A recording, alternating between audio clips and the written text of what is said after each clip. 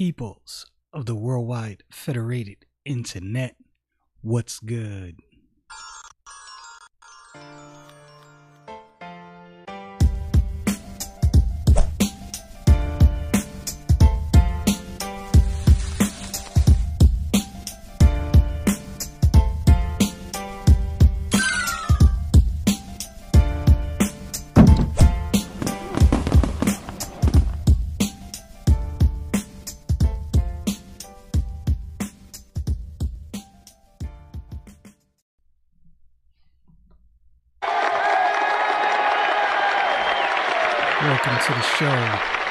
Welcome to the show.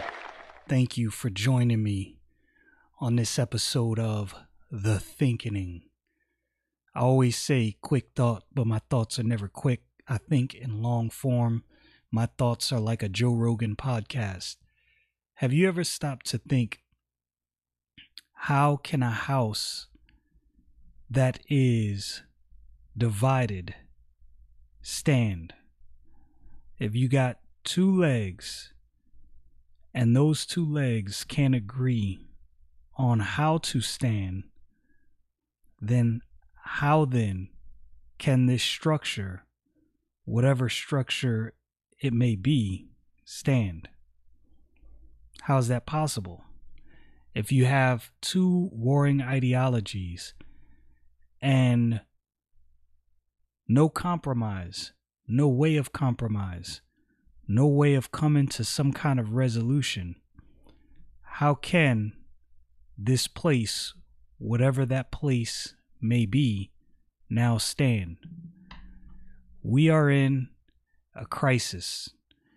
Not necessarily doom and gloom crisis. I'm not saying, oh, the sky is falling, it's all over. But nonetheless, we have a problem ahead of us. The country is almost evenly divided. But so what I want to do is I want to back up. I want to focus on something else. This is what I want to back up and focus on. What I want to back up and focus on is, how did we get divided? How did we get to this point? What happened? What changed in the landscape of the country to push the hyper partisanship? You've always had your different factions. You had this during World War II. Before that, you had this during the Vietnam War. You had people who stood on one side of the aisle politically, people who stood on another side of the aisle politically. And these two factions didn't really see eye to eye at all. But it was never to the point where they were at each other's throat. I don't remember that. I never remember that being an issue. I never remember a time where the partisanship and the divide was so great that there could not even be a discussion across the aisle. Never. Not in my lifetime. I'm going to quote this verse because I believe the truth in this verse is important. Again, this is not my Bible podcast. This is my, random issues, political topics, social topics. This is my whatever podcast, which is why I call it The Thinkening. But the verse, very important, Matthew chapter 12, verse 25. And Jesus knew their thoughts and said unto them, every kingdom divided against itself is brought to desolation, and every city or house divided against itself shall not stand.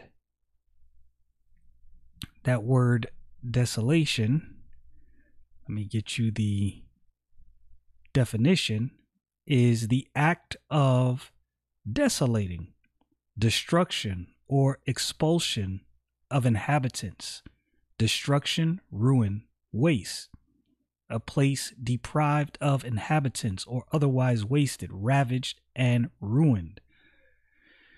This is the one thing I know. I know that there's many figures at large, political and state figures that understand that truth. What the Lord Jesus Christ said there is true. It is held true throughout time. That truth is unwavering. This is something that the Lord Jesus Christ proclaimed emphatically. It is true. A house and a kingdom divided will not stand. We have enemies. We have enemies, both foreign and domestic.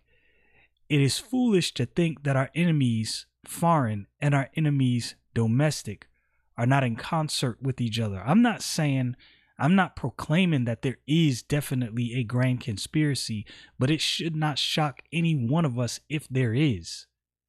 Who benefits from a split in the United States? So when you view things going on in the world, you kind of got to be like a detective, right? You have to ask yourself, who benefits the most if the United States falls into disarray, disrepair, and desolation? Who benefits from that? Who benefits the most? When you couple all those groups together, who benefits the most, then you start seeing a group of people that would possibly want to see the United States divided. Then when you do that, you can start looking at the different things going on. So I remember when Google was working on this search engine for the CCP, the Chinese Communist Party. I can't remember the exact details, but somehow this whatever Google was working on for the CCP was going to be very intrusive and aiding the CCP or furthering their control over what their people can do online. Allegedly, that program was canceled, but I'm not inclined to believe it is. I'm just being honest with you.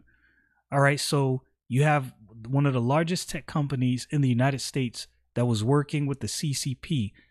Mind you, these are not our friends. I'm not talking about Chinese people. I'm talking about the CCP, the government. These are not our friends.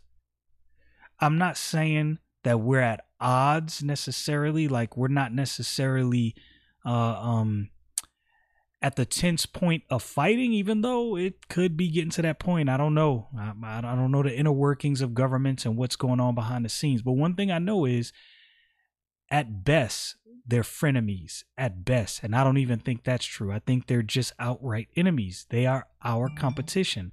Now, not enemies in the sense that, I say if you go back to pre-Cold War era, not enemies in that sense. We're not at the, I do not think we're at the precipice of a war right out the gate.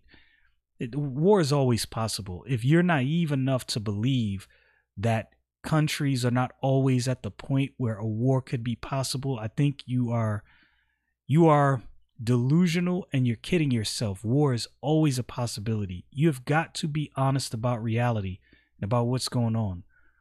So who benefits the most from this?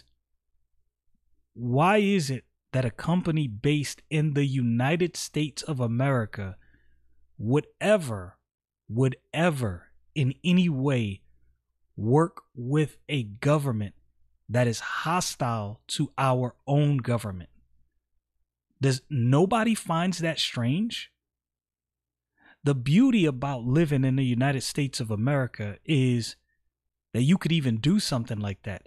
Do you think for 1 second China would allow one of their biggest, if not the biggest tech company, one of the biggest in their country, to work with the U.S. government? The only way they would do it is to allow spies somehow into the U.S. That's the only way they would do it. And it wouldn't be to the interests of the United States at a detriment to themselves. So it would be different if, let's say, China allowed a company, one of their greatest tech companies, to work with the United States, but they still were carrying water for the CCP. All right, that would make sense. They're trying to infiltrate our country. But let's take that same company and let's allow that company to be adverse to Xi Jinping. Do you think that company would stand if they stood in the way of Xi Jinping? You kidding yourself. You're kidding yourself if you think that's the case. We have a company in Google that was working with the CCP. Again, I am saying what actually happened.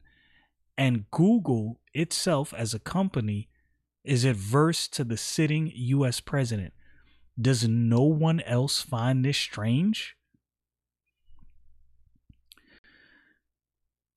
Why is it that the media did not at all, they were completely silent on the story with the Hunter Biden laptop? This is not a conspiracy. This is not something that someone made up in their garage. Actual events, actual happened. His laptop, definite, uncontrovertible proof that Joe Biden's son had ties to people in high positions in China. People with ties to the CCP. This is not a conspiracy theory. Are you hearing me? And again, I've already given you what I think about conspiracy theories. They are things. I do not view that as some kind of curse word. But these are not conspiracy theories. These are facts that I'm telling you. From what I hear, I have not looked into it myself, so I cannot speak with authority toward this regard. I've only heard other news commentators mention it. Apparently, Hunter Biden is under criminal investigation. And from what I understand, the details of the criminal investigation are that it was some kind of tax fraud, I want to say, or money laundering or something like that. All because of his dealings with China. The details of his dealings with China have his father, Joe Biden, attached. I know the media doesn't cover this, and I know they won't talk about it. These are not conspiracy theories. You can go look this up. These are facts. This is not a joke. This is not me selling some parlor room, underground, backwoods, barbershop talk theory. These are facts. It's not a joke. This is the alleged president-elect. The country is divided right now. Almost evenly divided. Who do you think benefits from that? Some years ago, the sitting president of the United States of America, Donald Trump, said something about the media. He said the media is the enemy of the people. Are they? I submit that they are. This is why I submit that they are. I have no problem with the media going hard on Trump, holding him accountable, looking into everything, questioning everything. No problem with that at all. It's the beauty of a free country. I don't want any leader who's above question. I don't want any politician, any president, any senator, congressman, local positions. I don't care what it is. I don't want any politician that is above scrutiny by the media.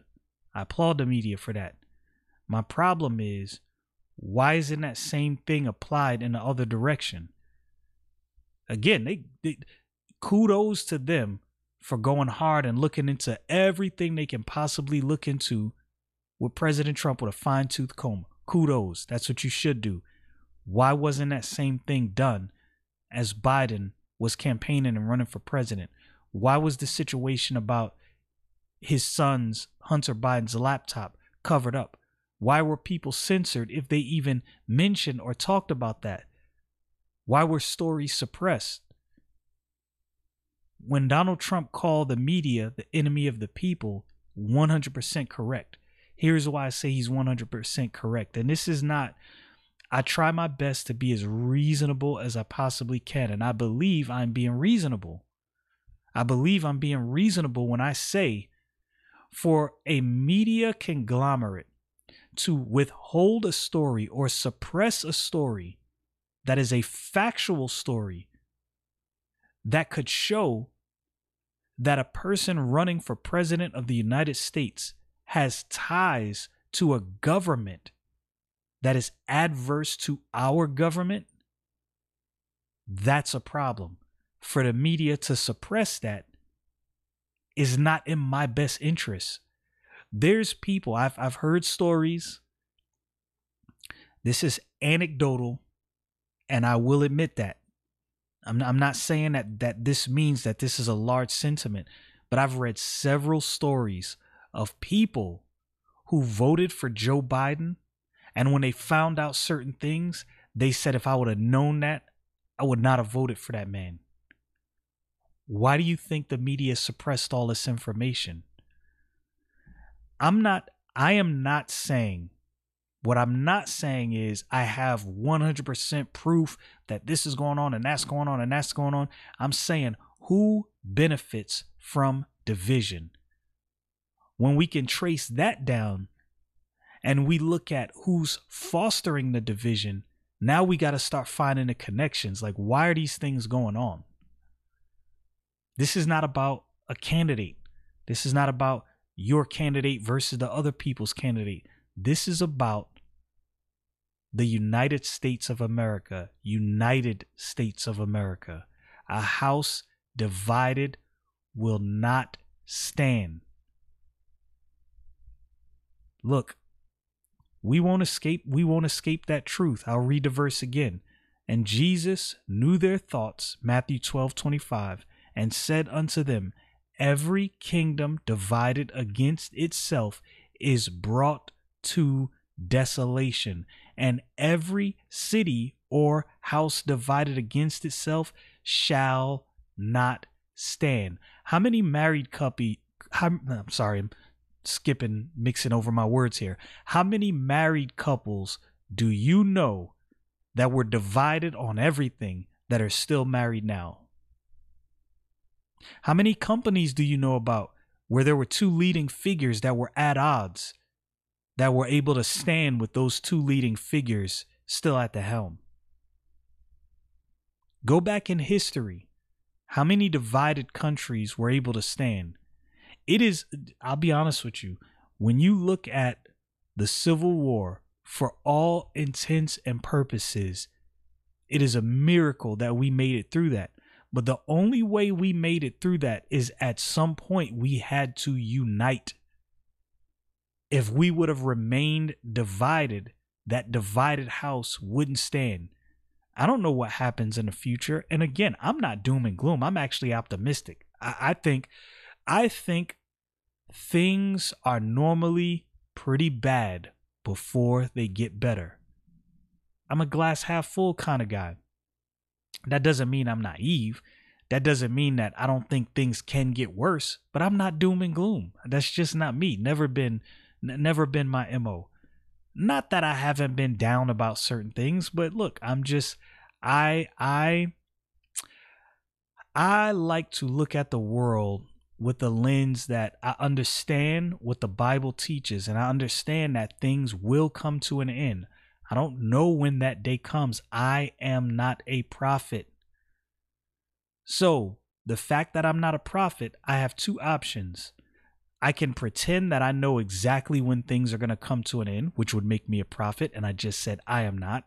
Or I can say to myself, all right, God, I have no idea when this thing is going to happen, but I know you are faithful and just in whatever you do. I don't know what's going to happen, but I'm going to pray and I'm going to believe that it's a possibility for things to get better. It's always a possibility. But who's behind all this? This is something that we, the people, really need to know. Y'all know what it is. Stay frosty, people.